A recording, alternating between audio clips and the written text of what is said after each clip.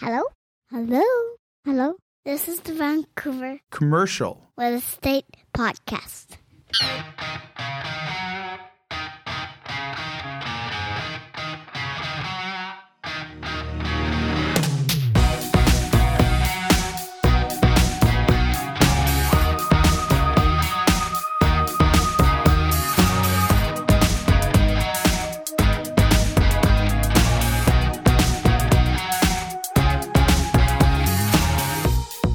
Welcome back to the Vancouver Commercial Real Estate Podcast.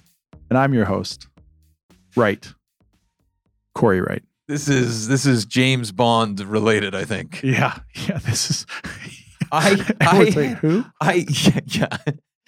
And I'm your sometimes host, Matt Scalina. I just had friends. We were just talking about James Bond. Yeah. And full disclosure, we did basically a 5-minute segment for an introduction that I failed to press record on the Well, I was going to say, when you recording said device. just talking about it, I was literally going to say, we just talked about it for 5 minutes and then we realized the record button Yeah, wasn't there's hit going to yet, be a lot so- of references during this introduction that no one else is going to understand because it's the second one of the day. Well, I'll be honest with you. That was our best intro we've ever done I so feel far. like we We're hit not the gonna be cover able off to the ever- ball on that one. We're never ever going to be able to beat that. That is true. But first off, Corey, let's get to our guest. It's Matthew Dunnigan, commercial mortgage specialist from Impact Commercial. The exciting thing about having Matthew on is he's talking about how to invest, specifically buying commercial real estate as an investment property. Yeah, we had lots of listeners reach out to us. Hopefully a lot of listeners know we kicked off this whole thing months and months ago when we had Al from Impact on that That's right. just talked about here's how commercial lending works just on the Coles Notes version of it. Broad strokes. We had John who came in and talked from Impact, who came in and talked about owner occupiers. And this is how you as a business owner potentially can be your own landlord. We had a lot of investors reach out and say, hey, I need to know more about the investing criteria. How does that work? So we reached out to Matt, said, we need you to come on. We need to break this down. And he doesn't disappoint. Well, no, he doesn't disappoint at all. And the thing that I always get asked, because we work with a ton of residential real estate investors, when they ask me about commercial, it's like everyone has trouble wrapping their head around how you don't have to go full open kimono the way you do in residential real estate, where they're looking back about some expense from 2003. Yeah. And it's not that way in commercial, which is so exciting for investors. Well, it's funny because on last week's episode, we had Pete Leung on, the investorpreneur, and he was talking all about the challenges you have when you're trying to maybe buy multiple residential investment properties versus commercial. And in residential, they look at like, hey, can Corey afford that? How much does Corey make? And Pete last week referred to it, and Matt dives into it a lot this week. They look at the lease. That is the single most important thing. Who is the tenant? How much are they paying? How long are they there? That seems to be the big benchmark from a criteria standpoint that lenders will look at versus in residential, they're looking more at you as a personal indemnifier of that lease. And can you afford to make it regardless to maybe what that rent has out of the gate? Whether it's vacant or not, right? Yeah. Yeah, no, that is a very exciting component to today's talk and an exciting component of the commercial real estate world more generally. Yeah, it's just more fun on this side of the fence. That's why I try to get you guys to come play on this side of the fence, but you guys keep going back over there. I am flattered. Thank you. I don't even know what to say. But before we get to our talk with Matthew Dunnigan, Corey, two things. One, Succession has started again. I feel like I have to mention it. This show is the best thing since Sopranos. Well, and maybe The Wire. This thing is, Succession is that good. If you're not watching it, you're making a huge mistake. Well, I'm not going to lie to you. When it first came out, I got about 5 or 6 episodes into it. For whatever reason, it just wasn't clicking for me. I heard that from somebody yesterday, actually, that he said he's watched the first 3 episodes twice. Yeah. And he's like, Well, you guys have always been talking about on your show. I feel like just thinking about Succession, the opening sequence of the first episode, I was like, this show's for me. I'm hooked. Well, you guys were promoting it. And I was like, well, maybe I should go back and watch it. And I thought too, I'm like, you guys also promoted Yellowstone. So I'm like, can I really believe it? Can I not believe it? But I've actually started over again. Yeah. And I'm kind of getting caught back up a bit because I know the new season came out. So. Episode 1 of season 3 just came out. It will blow your hair back. I'm telling you, this just gets better and better. Well, the timing is great because my Billions on Showtime, that just ended. So now I got to fill that gap there. So now I'm starting with Succession. Okay. And you're more of a Billions Suits guy. I'm a Billions. I'm a Suits. I'm like a Dragon's Den, Shark Tank, and then you can't judge me when I say this one, like the $1 Million Listing stuff. I watch all that stuff as well. Really? It's kind of tacky, but I watch it all, yeah. Just love real estate though. Well, that's what it is, right? And I love when you watch like the $1 Million Listing and they sit down for coffee and they just sit there and just negotiate a deal with no paperwork, no nothing, and they shake a hand and as if that's how the $20 million house is really selling here, as if that's really how it works. Right on. Well, before we get to our talk with Matthew Dunnigan, we have one more thing. Of course, there's a sponsor. There's a sponsor. By the boys at Impact. Matt, Al, John, the team, everyone over there with over 50 years of lending experience. And for all your commercial lending needs, regardless to the asset class, reach out to them at impactcommercial.ca. Without further ado, let's talk to Matthew Dunnigan, commercial mortgage specialist. This is a great episode. Enjoy, guys.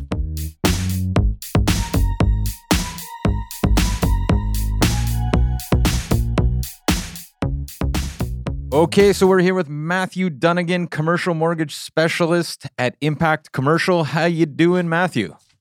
Doing fantastic. Thanks for having me, guys. Great. Yeah, no, thanks so much for taking the time today.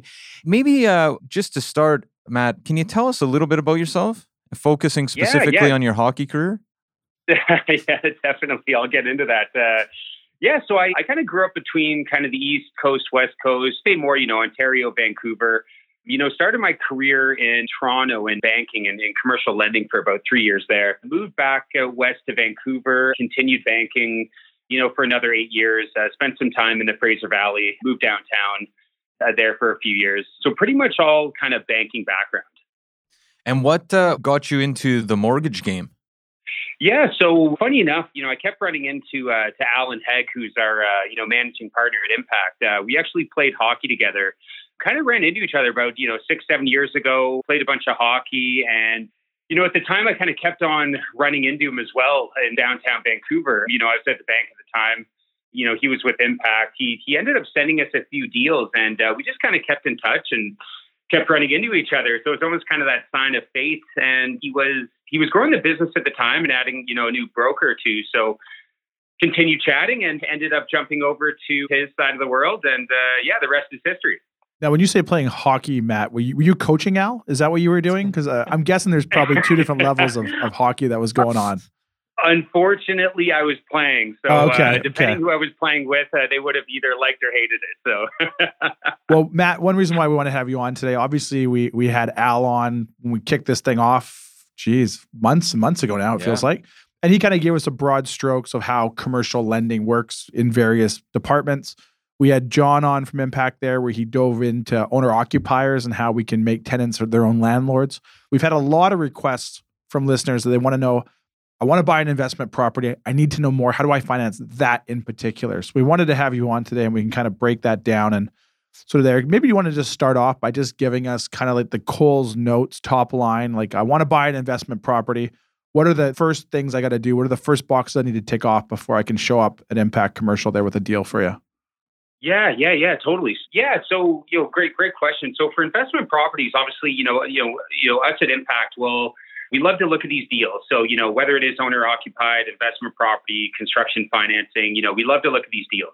In terms of just the investment property financing, how to really get into it. Vancouver, it's a tight market. So you want to, identify the property first.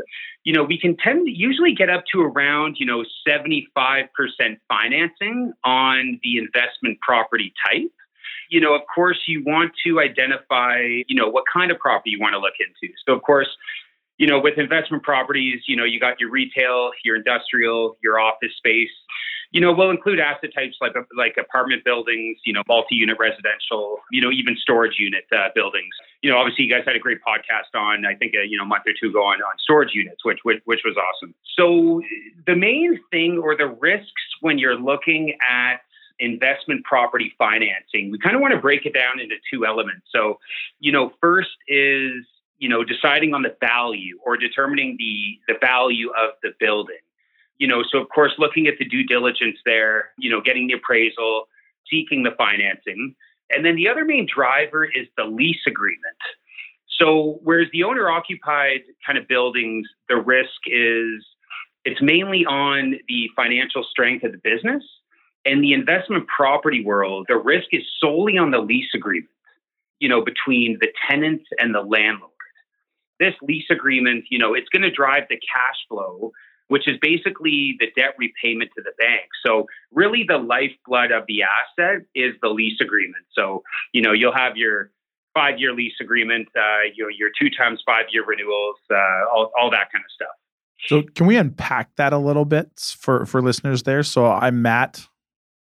I'm going to go buy a property here with my brother Adam.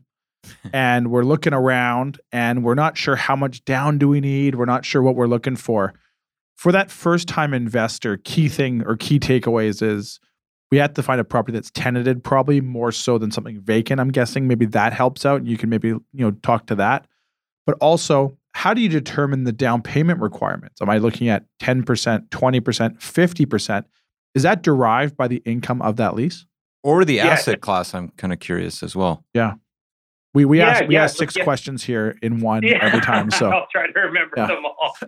No, it's perfect. So Corey, going to your stuff first. Can we finance, an untenanted building? Well, so we can start to go to, certain types of lenders to look, we can go to look to alternative lenders, which will finance untenanted properties. So the whole idea is, if it's a new build, obviously new development, new build, need financing, can go in there, get some alternative lending, at least to close the deal or the purchase.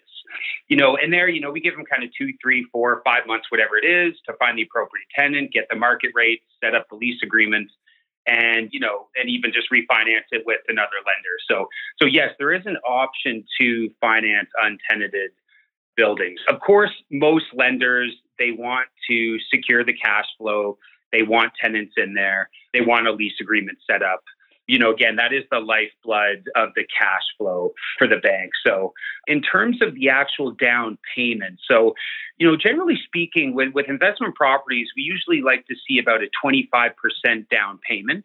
Most lenders are comfortable with lending, kind of up to 75% loan to value. So that's kind of the general rule of thumb there. I think, Matt, in terms of, your question, in terms of like the different, asset types or classes, of course, lenders like some or, not say they dislike others, but there's definitely some ones of priority. They love industrial. Industrial has been the way to go. Office, is coming back, which is nice. Retail, they'll still do, of course, but, obviously with, obvious reasons, it's kind of struggled a bit. So, multi-unit residential, love. Storage units love. So it's kind of that old adage. I think it's, beds and sheds, right? So, multi-unit residential and industrial. Lenders absolutely love. So Matt, just thinking about interest rates here, if you're buying a place for your own business versus an investment property, is there a differential in interest rates for an investment property? Yeah. So in terms of the interest rate, it'll really depend on the risk profile of the tenants. So yes, you may get higher interest rates depending, if the risk profile is a bit more increased. You might, get the benefit of some low interest, if you have, better quality tenants, a stronger lease agreement. I'll just kind of quickly go over the details of some of this stuff. So in terms of the lease agreement, the longer the lease term, more stability, you'll get a better rate. We'll talk about the quality of tenants. So obviously, the stronger the tenants, that a lender likes in terms of their business or their operations, the cheaper the rate. So, if you got some environmentally risky tenants, like a dry cleaner or like an auto body shop, something that's a little bit risky, if the lender's going to do the deal, they'll probably, guard against it with a bit of a higher rate.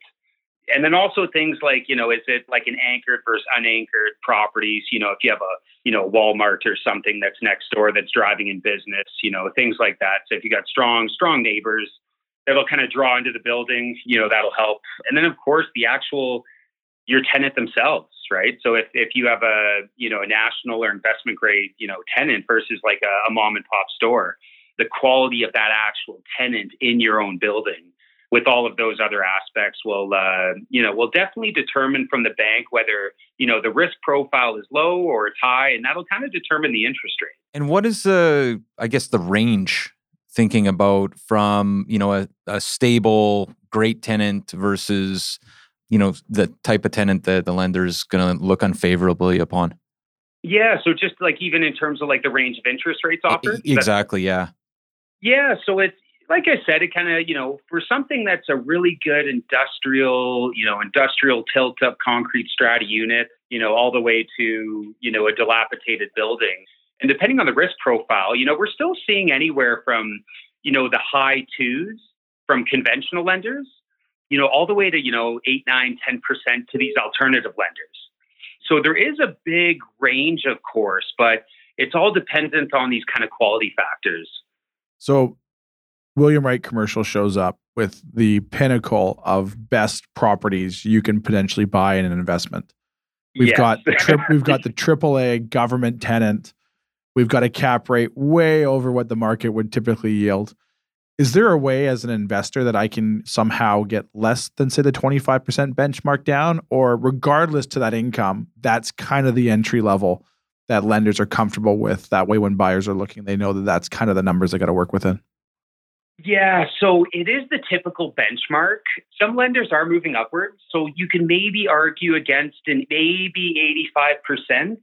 Most of it is guarded by the lease agreements. Yeah. Whereas kind of how, John was mentioning before, the owner-occupied stuff, like lenders like it when there's a bit of skin in the game, when your business is there, when you're, a quote-unquote owner-operator. And that's why banks were kind of comfortable with going up to these 85, 90% loan to value levels. Like, there were years ago, they kind of only held the line at 75% for the owner occupied. And now we've seen lenders go up to the 90%, over the last couple of years, right? So they're all kind of coming up together, right? So it may not be unusual to see the investment property world also come up a bit more. But like I said, it's because there's potential turnover in the tenants. Yep. And it's really, the risk is based off that lease agreement, which just could be a 5-year thing. That's kind of why they guard against kind of that loan to value mark. So for the listeners there, 25% down is kind of the benchmark we're looking for. The longer that lease term is with the current tenant is going to help us in the lending. Is there markets that lenders are more favorable to than maybe not? If a client comes to you with a great retail investment property in Yaletown, strong tenant, 5-year lease term, is that a much more favorable market than that same tenant arguably being tenanting a property, say, in Chilliwack? Are the lenders going to be more favorable to the larger cities, or are lenders now becoming much more open to looking at maybe some of these suburban markets and even as far as Chilliwack than maybe they were 5 years ago? I know, again, that's the 4-for-1 deal there with the question, but I'll let you take it from there. Yeah, totally. So, of course, lenders love liquidity, right? So if you can get an asset class, close to a metropolitan city, the closer it is, the more liquid or easier it is to turn over, to sell to another investor. Yeah, so lenders would love, the closer you are to the epicenter, they love. When you start going out, obviously, to the suburbs or these other surrounding cities, there's going to be less turnover. But again, then you kind of get into the whole cap rate conversation. So you're going to appreciate, higher cap rates when you move out. Obviously the values come down a bit. Your income comes in on the other side, thereby increasing, your cap rate or your rate of return on that building.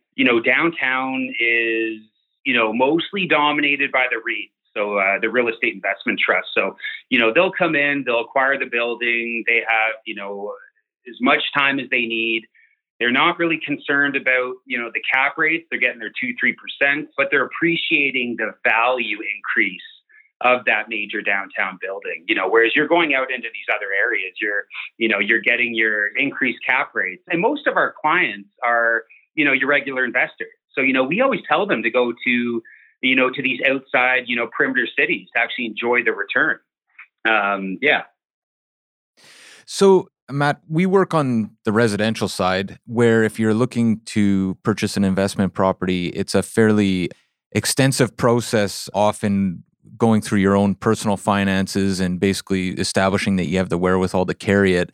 Can we talk a little bit about the difference between how lenders are looking at commercial properties versus how they look at residential investment properties? And Matt, before you answer that, I just want to clarify, when my Matt says we, he's referring to himself and Adam. Yes, yeah. Yeah, exactly. Yeah.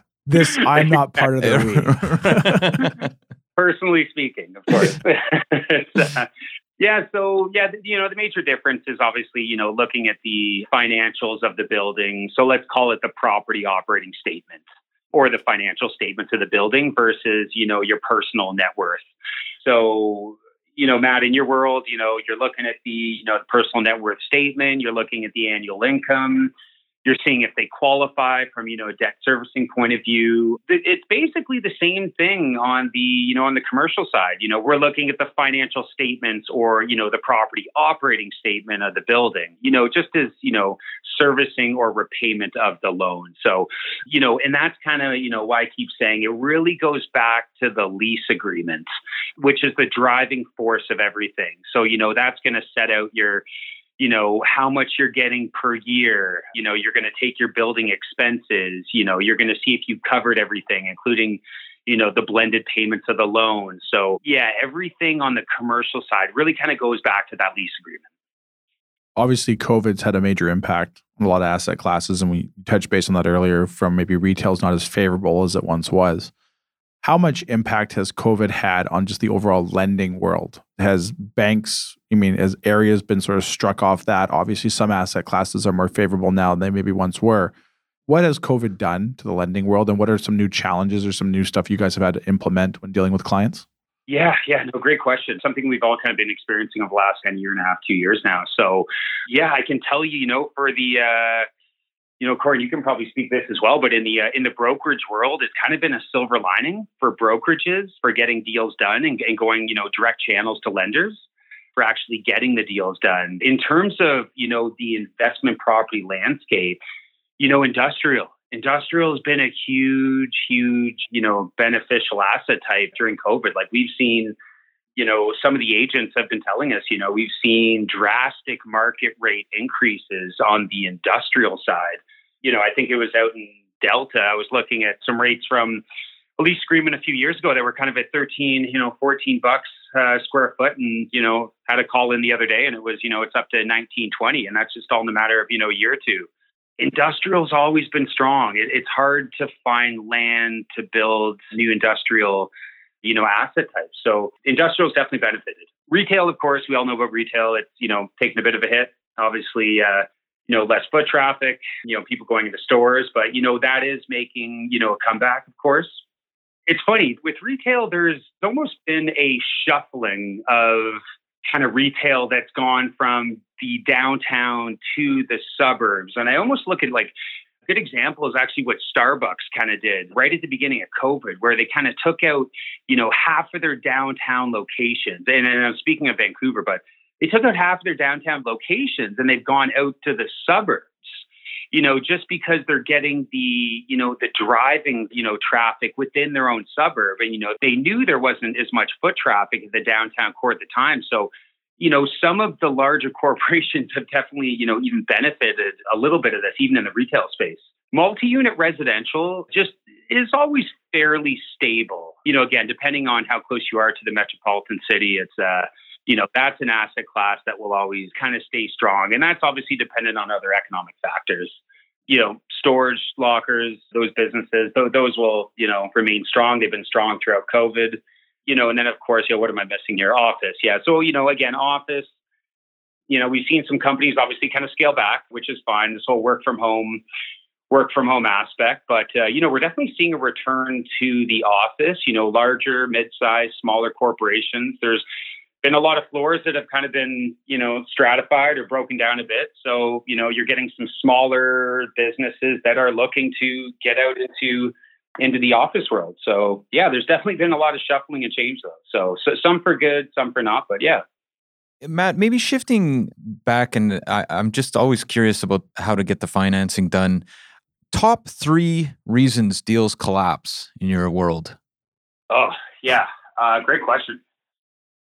Timing. A lot of it's just timing. It's a lot of it could be, a quick approaching subject removal date, a fast closing date. We benefit from, and I see, so we at Impact, our brokerage, we benefit from knowing, a ton of contacts, a ton of direct channels, a lot of the lenders. So whenever we get, deals in or guys call into us, we we're on it right away. We're calling all the direct lenders. We're trying to get ahead of the curve.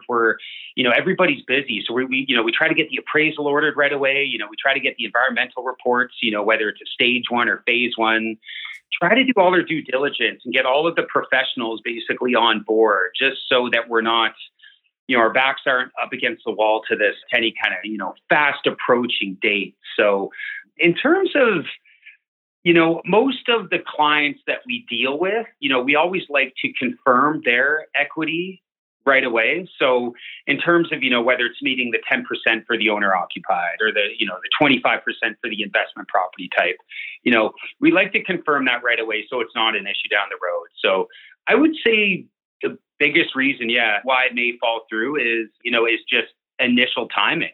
It's definitely a seller's market. Valuations are really high.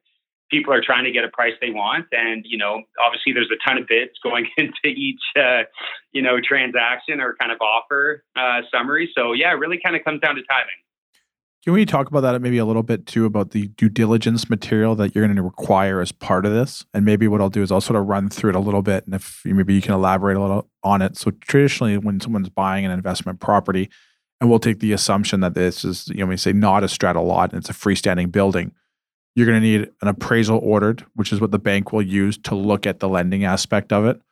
You're going to need an environmental report that you touched on, which is a phase 1 or even a phase 2, stage 1, stage 2, which is sort of going to confirm the soil, hopefully, lack of contamination in the property. Probably a building inspection report, because when you are buying a freestanding building, a roof, a mechanical problem, that is you.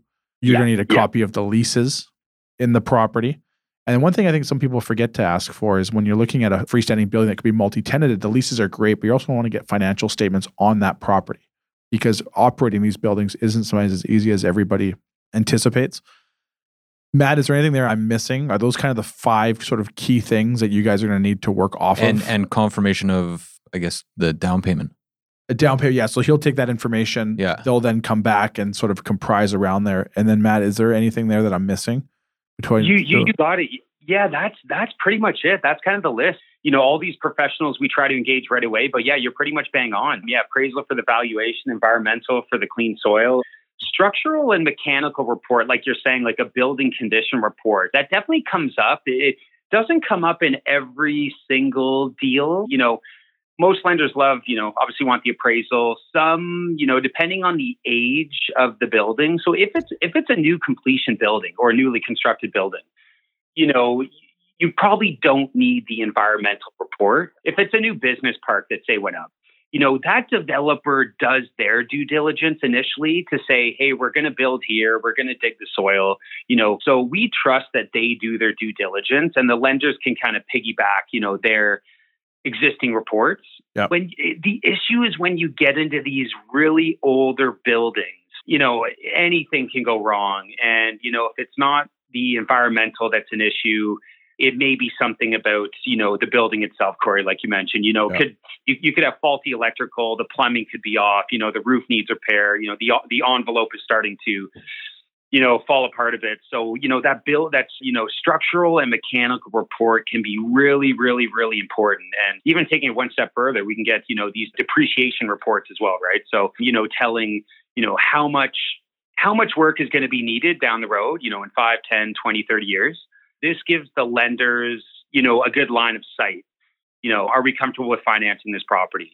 Is the client going to need extra liquidity down the road to take care of these, repairs and, one-time repairs that are coming up in, 5, 10 years? So all these reports, obviously there's a cost to them, but very, very important to the lenders, to us, just to make sure that we have a sound investment deal. Matt, so all of those reports are kind of this second stage. I'm wondering, taking kind of the moving back to maybe before somebody puts a deal in front of you, and now obviously they'd be working with somebody like Corey who can kind of walk them through the process. But in terms of numbers, just when a deal makes sense, like a back of the napkin type numbers that you're working with when something comes across your desk, like in terms of cap rates, when does a deal make sense? When are you like, these numbers are, this isn't going to work?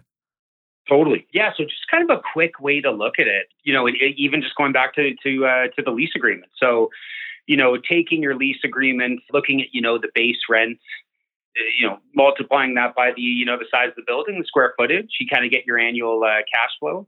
And then just taking your kind of debt amount. So again, buildings, let's use an example, $1 million for the purchase price, generally speaking, lenders will look at, 75% financing. And so you kind of do the repayment on that. And, at the end of the day, see if the, your annual cash flow in the building is enough to service. So it's, that's kind of the back of the napkin. And again, your inflows obviously really are just determined on the lease agreement. And then the other aspect, obviously the outflow is just the loan itself. So, that will kind of set the stage for the cash flow side of things. And then the other kind of initial point that I mentioned before is really just the value of the building. So does it make sense, that this building is, being purchased for $1 million? Is it worth $1 million? Mm-hmm. So again, going back to the kind of the appraisal to determine that. So, yeah. And are you seeing, in the residential world, often people are, at least in the initial years, kind of topping up? The property basically is not carrying itself. Is that ever the case in the commercial world? I would say less likely, just because generally speaking, commercial values are a lot more stable than residential values, especially in Vancouver. In Vancouver, we see residential real estate values will ebb and flow quite extremely. So in the commercial space, you kind of get this gradual step up.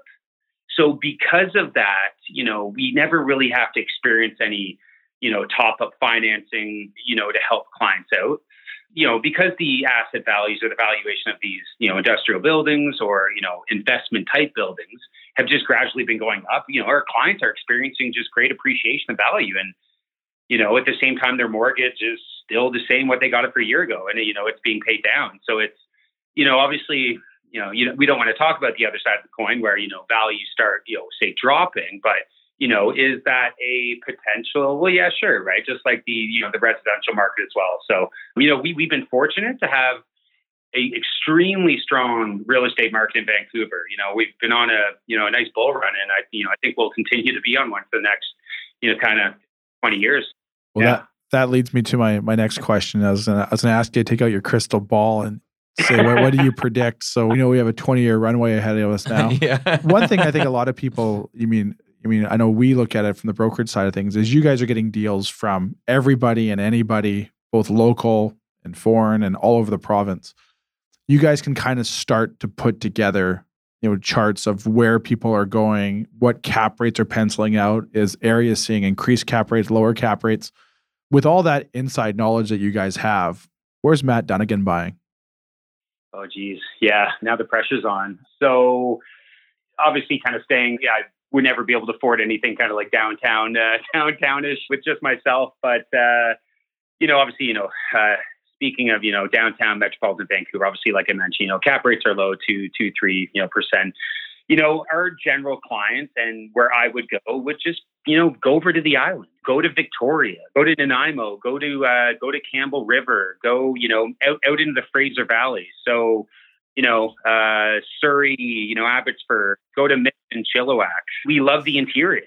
Go to Kelowna, go to Kamloops. In all of these places, you're getting, your 5, 6, 7% cap rate. And, kind of like I mentioned, the further you go up from the epicenter, right, the values of the buildings drop. So, yep. They drop in comparison to the market rent. So the market rents, obviously they go down too, but not at the rate of the value of the building. Yeah. Kind of thereby increases your cap rate, right? So for any of us that are looking, whether it's yourself or a partner or a group of 3 or 4, it's like, go out to these higher cap rates where you can afford to get your 75% loan, or you have, your 25% down payment on this cheaper asset.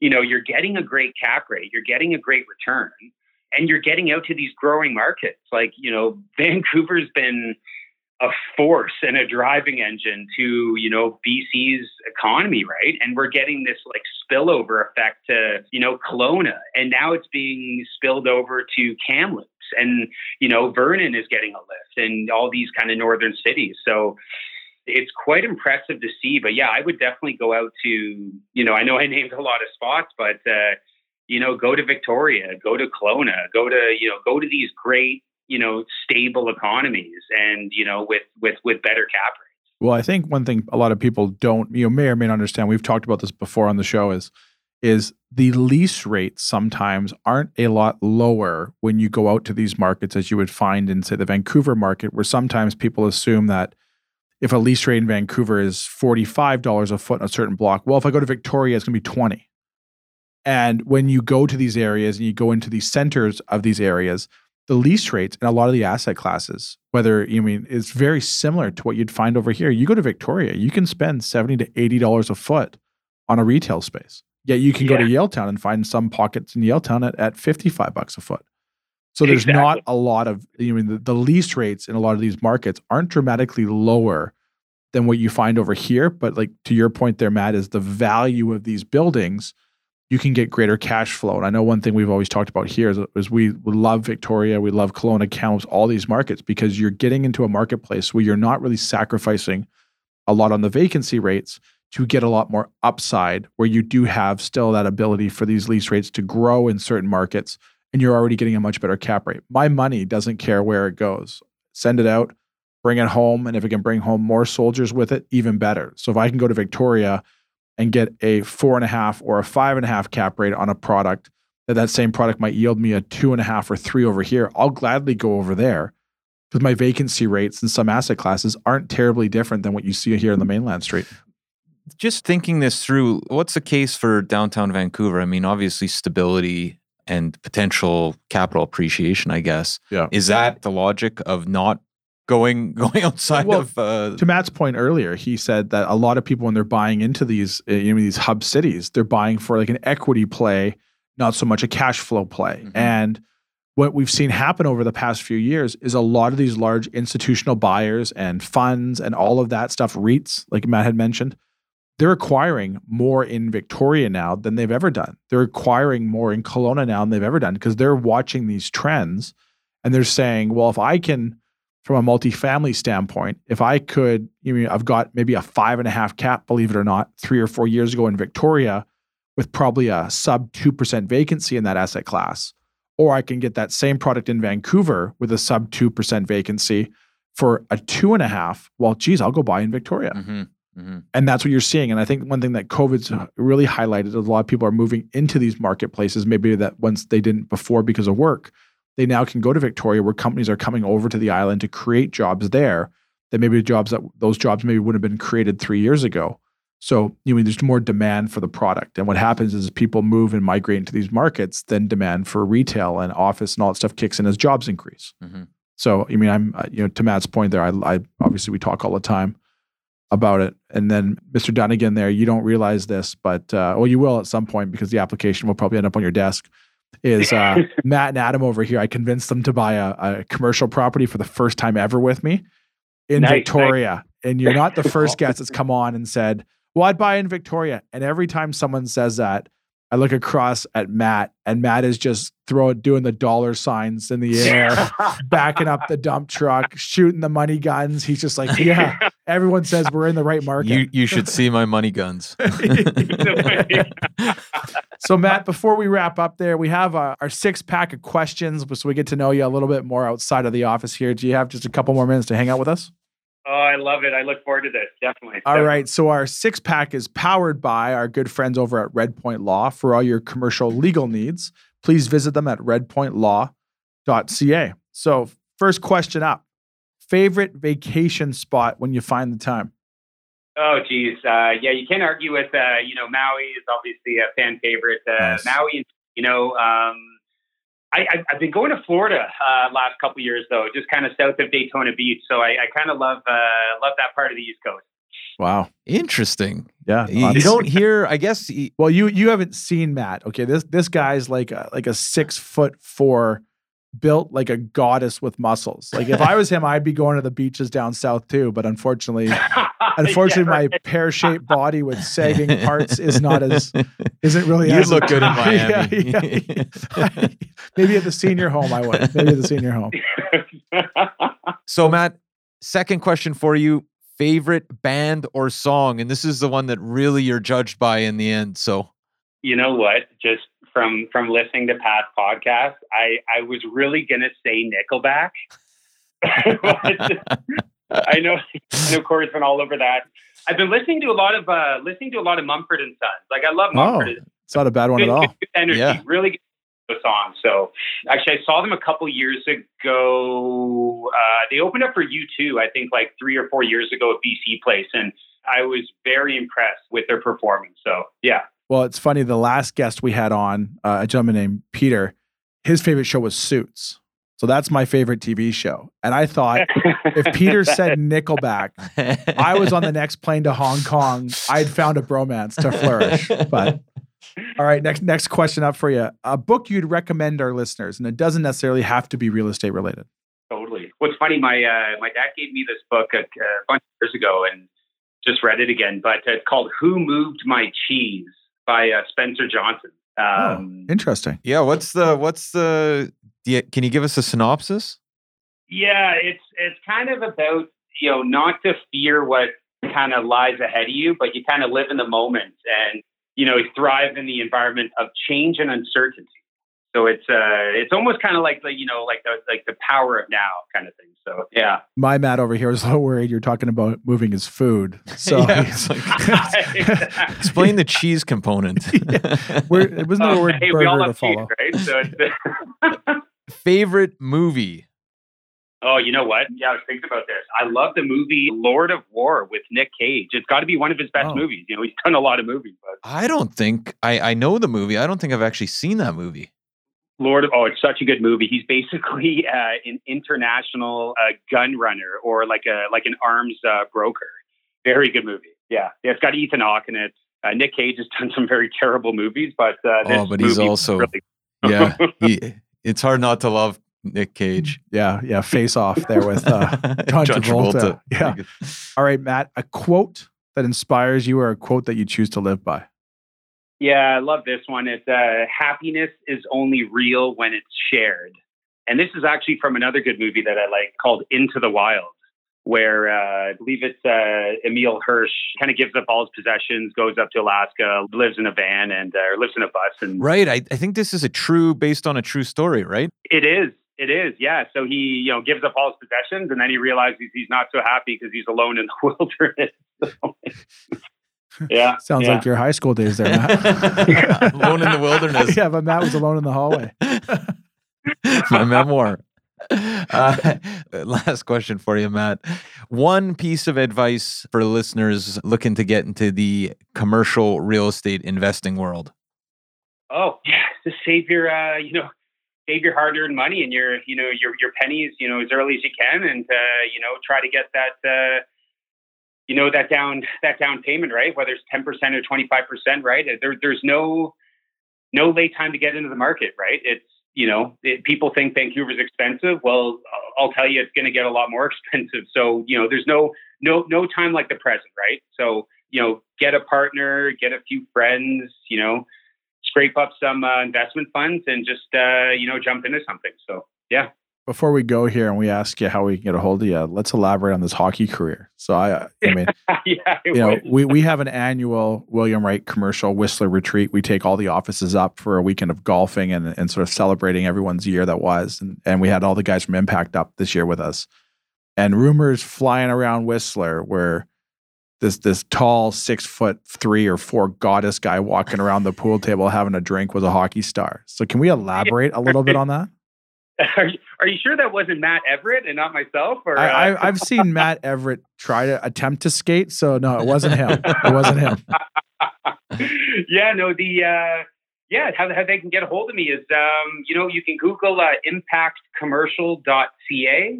I'm on LinkedIn as well, so you can search Matt Dunnigan with 2 N's.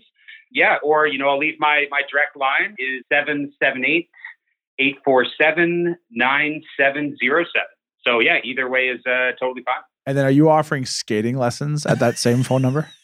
Yeah, if definitely for family and friends. That's about all I have time for right now. So, but yes, yeah, definitely.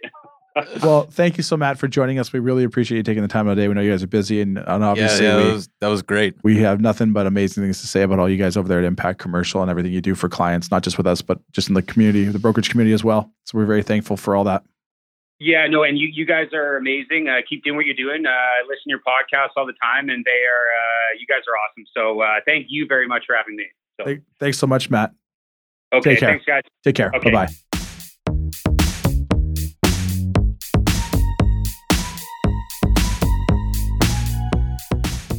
And there you have it, folks. Our interview with Matthew Dunnigan, Impact Commercial. But before we go too far, Matt, did you hit record? Yeah, you know what? This is our first crack at the outro, and I feel like it's going well. Okay. First of all, we're recording. Yeah, that's real positive. Yeah, that was a great conversation, and it's worth repeating the difference between the residential and commercial space when it comes to financing. The more I learn about this commercial stuff, the more excited I get. Well, as we alluded to on the episode there, it seems like every guest that comes on and we ask everyone, hey, where are you putting your money?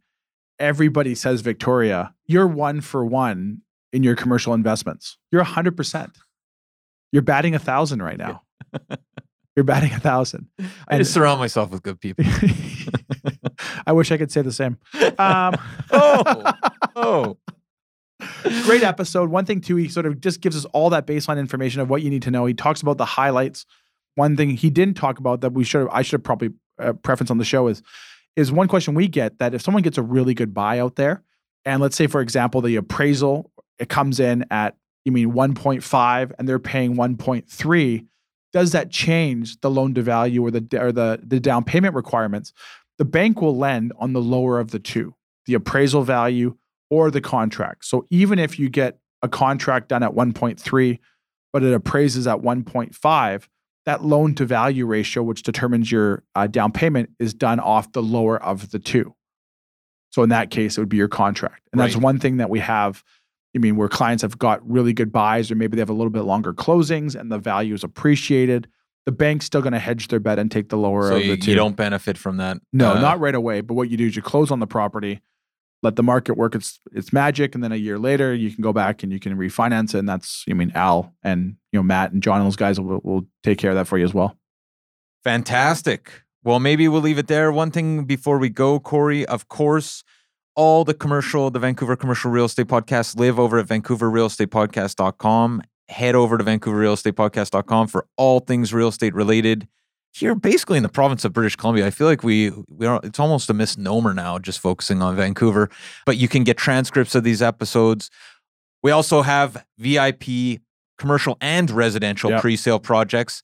And if people want to find out more about what you're doing over at William Wright, Corey, they can visit us at williamwright.ca. They're welcome to call our Vancouver office anytime, 604-428-5255. And they're always welcome to send me an email at corey@williamwright.ca. Fantastic. Well, have a great week, everyone, and we'll be back next week. Thanks for listening. Subscribe today.